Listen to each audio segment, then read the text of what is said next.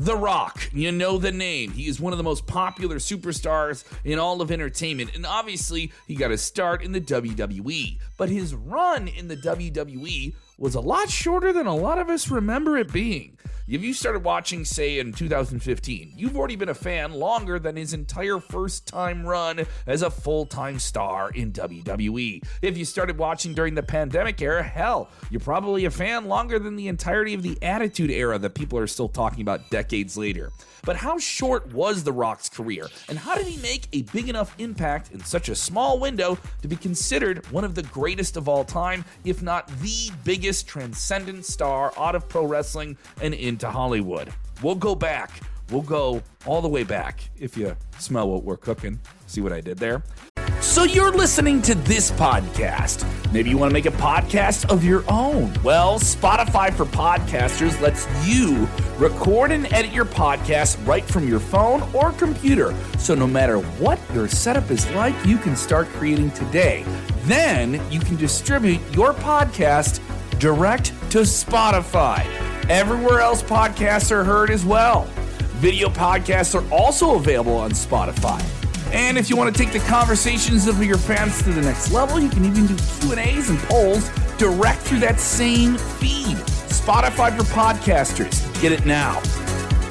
Dwayne Johnson was raised in the professional wrestling business, with his father, Rocky Johnson, being one half of the first African-American WWE World Tag Team Champions, and his mother, Anta Maivia, being the daughter of High Chief Peter Maivia, one of the greatest Polynesian pro wrestlers of all time. That isn't to say that The Rock's path to the WWE was an easy one. He battled with depression, a failed football career, and his family was also dealing with challenges of their own. All things he had to face as he was starting his path in professional wrestling, famously stating that he had $7 in his pocket, the name of his now very influential production company. But a name still opens doors, and it opened one for Johnson with Pat Patterson, one of the most powerful men in pro wrestling at the time, and the famed first WWE Intercontinental Champion, who in '96 secured several tryout matches for him before he started a training tenure with USWA, the territory ran by Jerry the King Lawler. The Rock's first major test in front of WWE television cameras would come in a major arena, the world's most famous arena, Madison Square Garden in New York City at WWE Survivor Series 1996, where he would tag up with the Stalker, Mark Miro, and Jake Roberts to take on Crush, Goldust, Hunter Hearst Helmsley, and Jerry Lawler. WWE was rolling out the red carpet for this fresh-faced superstar, with Vince McMahon, Jim Ross, and Sonny singing his praises as he became the sole survivor for his team.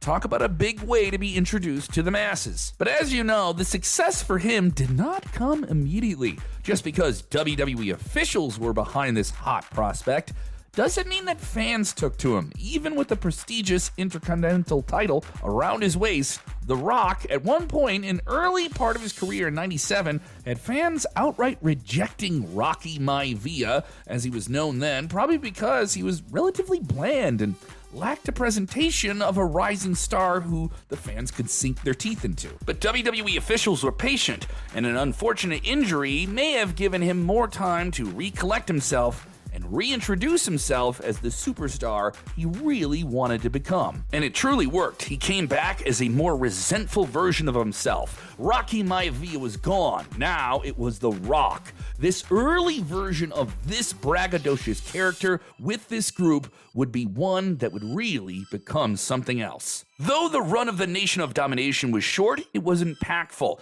lasting a little over a year. In that time, he first crossed paths with Stone Cold Steve Austin, losing to him in late '97. They had a rivalry then with Ken Shamrock, who leapt over to the WWE ranks from MMA, and the two going back and forth all the way up until WrestleMania 14, when WWE started to take a lead over its big multi-billion-dollar rival, WCW. Around this time is when WWE really began testing the waters for Rock in the main event scene.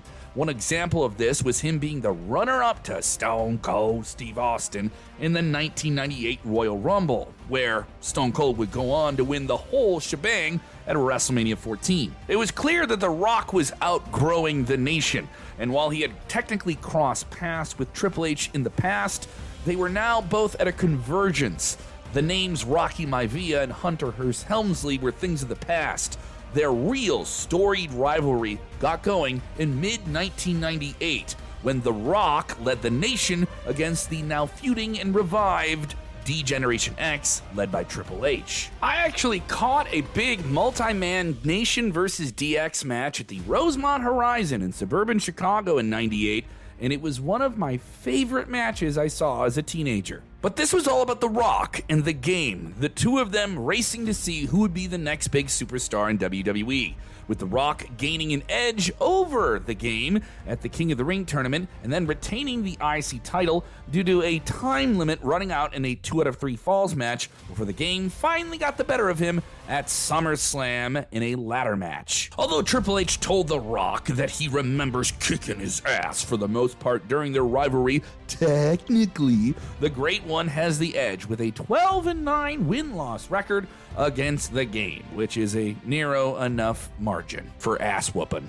It may have taken Triple H a while to get all those wins back, but that's a subject for an entire different video. Yeah, by the way, Triple H won something else, running the entire storylines of WWE. Did he really lose? Did he lose? Huh? Do you smell that? As for The Rock himself, even the crowd that he was insulting on a weekly basis began to realize that he was really good at this.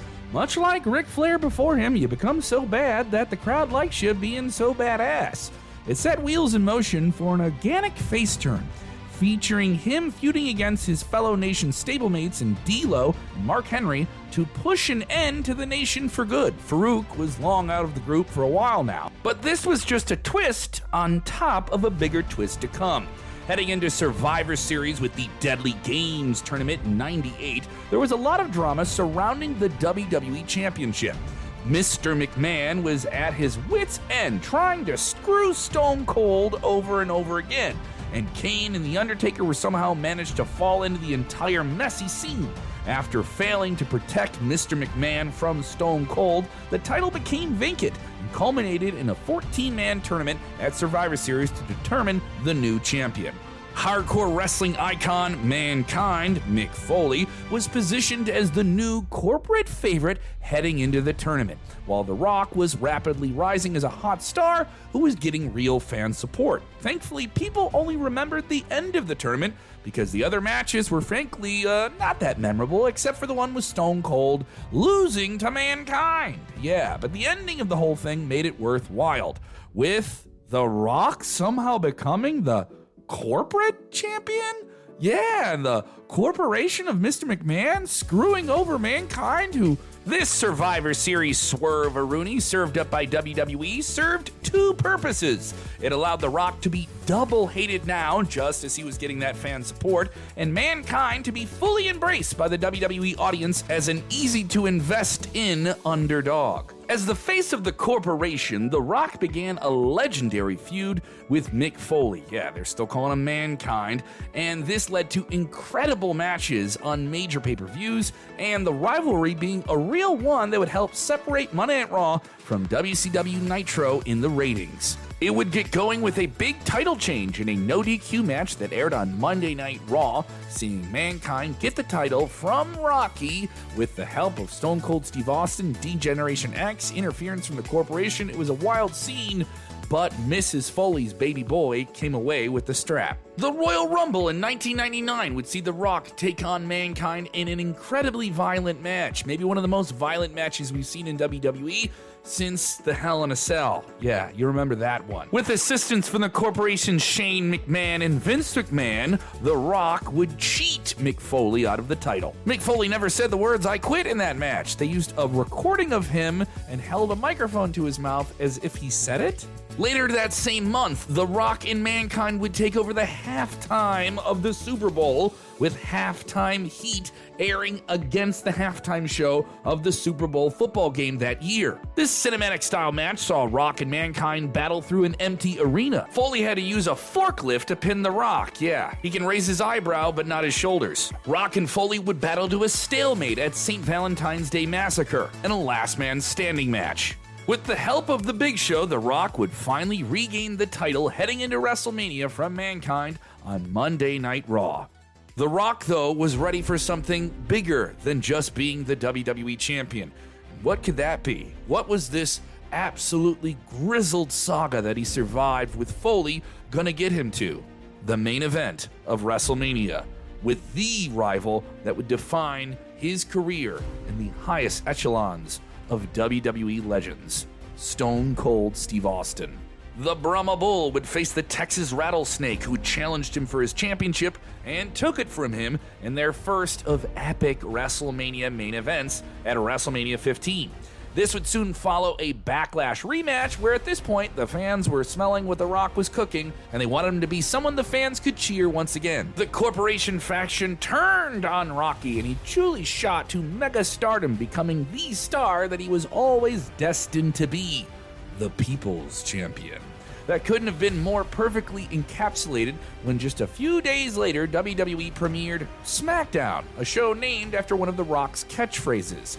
Who else can say that they've done that? The Rock continued his revenge tour against the corporation or the corporate ministry, unsuccessfully chasing after The Undertaker for the world title at King of the Ring, and having to deal with the big boss man along the way too. And he had to deal with a brief challenge from Mr. Ass himself, Billy Gunn, in a Kiss My Ass match at SummerSlam 99. Yes, that is something that happened. Though The Rock was chasing gold, he would find something else along the way. There were millions and millions of Rock's fans, but The Rock needed a friend.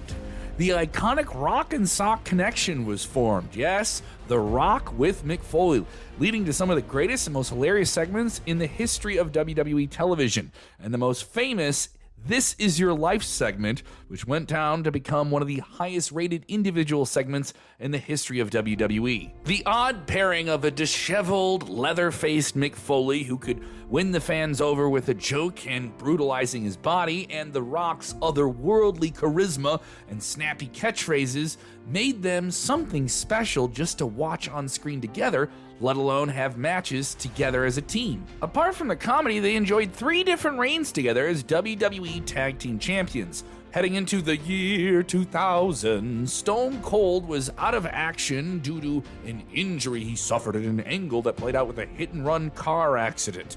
But Stone Cold legitimately needed to heal up, but this allowed The Rock to become WWE's undisputed #1 star at the time.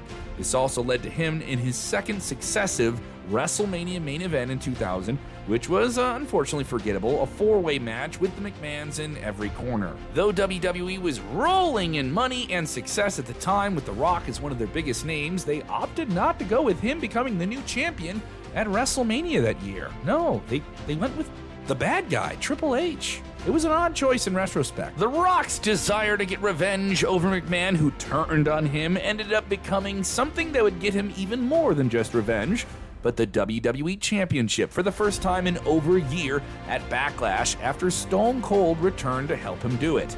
Once 2 young lions in WWE's rising pack years earlier, they were now at the top. The Rock had a new challenge from someone he was familiar with, Triple H, and it was going to get personal and become one of the biggest feuds of that year. They went back and forth 4 times in 4 months, with Triple H regaining the WWE Championship only 3 weeks after losing it. This time it came in the form of a memorable Iron Man match, where Triple H only won because The Undertaker attacked him with just 5 seconds left on the clock, technically making it a DQ to score the win for the game. It may sound like the typical screwy finish, but the crowd reaction was out of this world, a commonplace during The Rock's peak and a commonplace during the Attitude Era. Triple H technically won 3 out of the 4 battles there and snuck away with the title. The Rock eventually walked out with the WWE Championship after pinning Mr. McMahon in a 6-man tag team match. Wait. What? Yeah, okay. King of the Ring that year, The Rock teamed up with Kane and The Undertaker against Triple H, Shane McMahon, and Mr. McMahon. The stipulation stated that regardless of who got pinned, they would become the WWE champion. Why? Vince McMahon fumbled when he tried to hit the people's elbow on The Rock, because I don't think he's that coordinated, and ate the pin instead to give him the WWE title win. Kurt Angle won the King of the Ring tournament that same night and began his pursuit of the championship. While he first lost at SummerSlam in a match also involving Triple H, his luck quickly changed. It was at No Mercy when The Rock lost the title to Kurt Angle in a classic, underrated match, ending his title reign at little less than 4 months. This was a match where Rock truly elevated Angle to another level. With the title loss, it was a very underrated match that you can watch in full here on YouTube on WWE's official YouTube channel. Oh, you didn't agree that it was good? Well, internet wrestling purists, it got 4.2 stars out of 5 from Big Papa Dave Meltzer at the Wrestling Observer newsletter. So there. It was around this time that Rikishi infamously declared that he was the man. He was the culprit who ran down Stone Cold with his car some months earlier, doing it all for The Rock. Yeah, that's the way he said it. The Rock had no part in it and even made fun of Rikishi and the way he delivered that dialogue. I did it for The Rock. But it was exactly the move to seemingly push Rikishi into the main event scene, even though he was a hot mid-carder. Pretty bizarre choice indeed. The Rock refused to be away from the WWE Championship and pursued it again, but failed before oddly becoming a WWE Tag Team Champion with The Undertaker. Yeah, what an odd pairing. They literally just put those two top guys together. He eventually won the WWE Championship back from Kurt Angle at No Way Out in early 2001, setting the stage for a rematch against Stone Cold Steve Austin in the main event of WrestleMania. In his third consecutive WrestleMania main event, the second against Stone Cold, he lost again. But this time, it was thanks to the shocking interference of Mr. McMahon, who finally aligned himself with his longtime rival, Stone Cold. Yeah, it was pretty confusing, and the crowd in Houston, who was red hot for the match, was still kind of shaking their heads. Make no mistake about it, WrestleMania 17 is still considered one of the greatest wrestling pay-per-views of all time, but it's just the direction that things took after that main event that was kind of lackluster to say the least. No shot at The Rock, just the choices that were made in the eyes of some fans. Thankfully, those bad decisions didn't really affect The Rock. Yeah, he shook it off with all of his electricity and stepped away from wrestling for a few months to begin his journey into Hollywood with a featured role in The Scorpion King. He missed a good chunk of the invasion angle, which again was probably for his own good since that didn't really hit, right? Yeah. That didn't stop him from becoming a focal point of the story upon his return when he became the WCW champion by beating Booker T at SummerSlam. He would eventually lose that title to a WCW veteran who is now in the WWE ranks, Chris Jericho. Yeah, just a couple months later, and a night after that, he was paired up with him to become tag team champions. Once again, one of those odd pairings.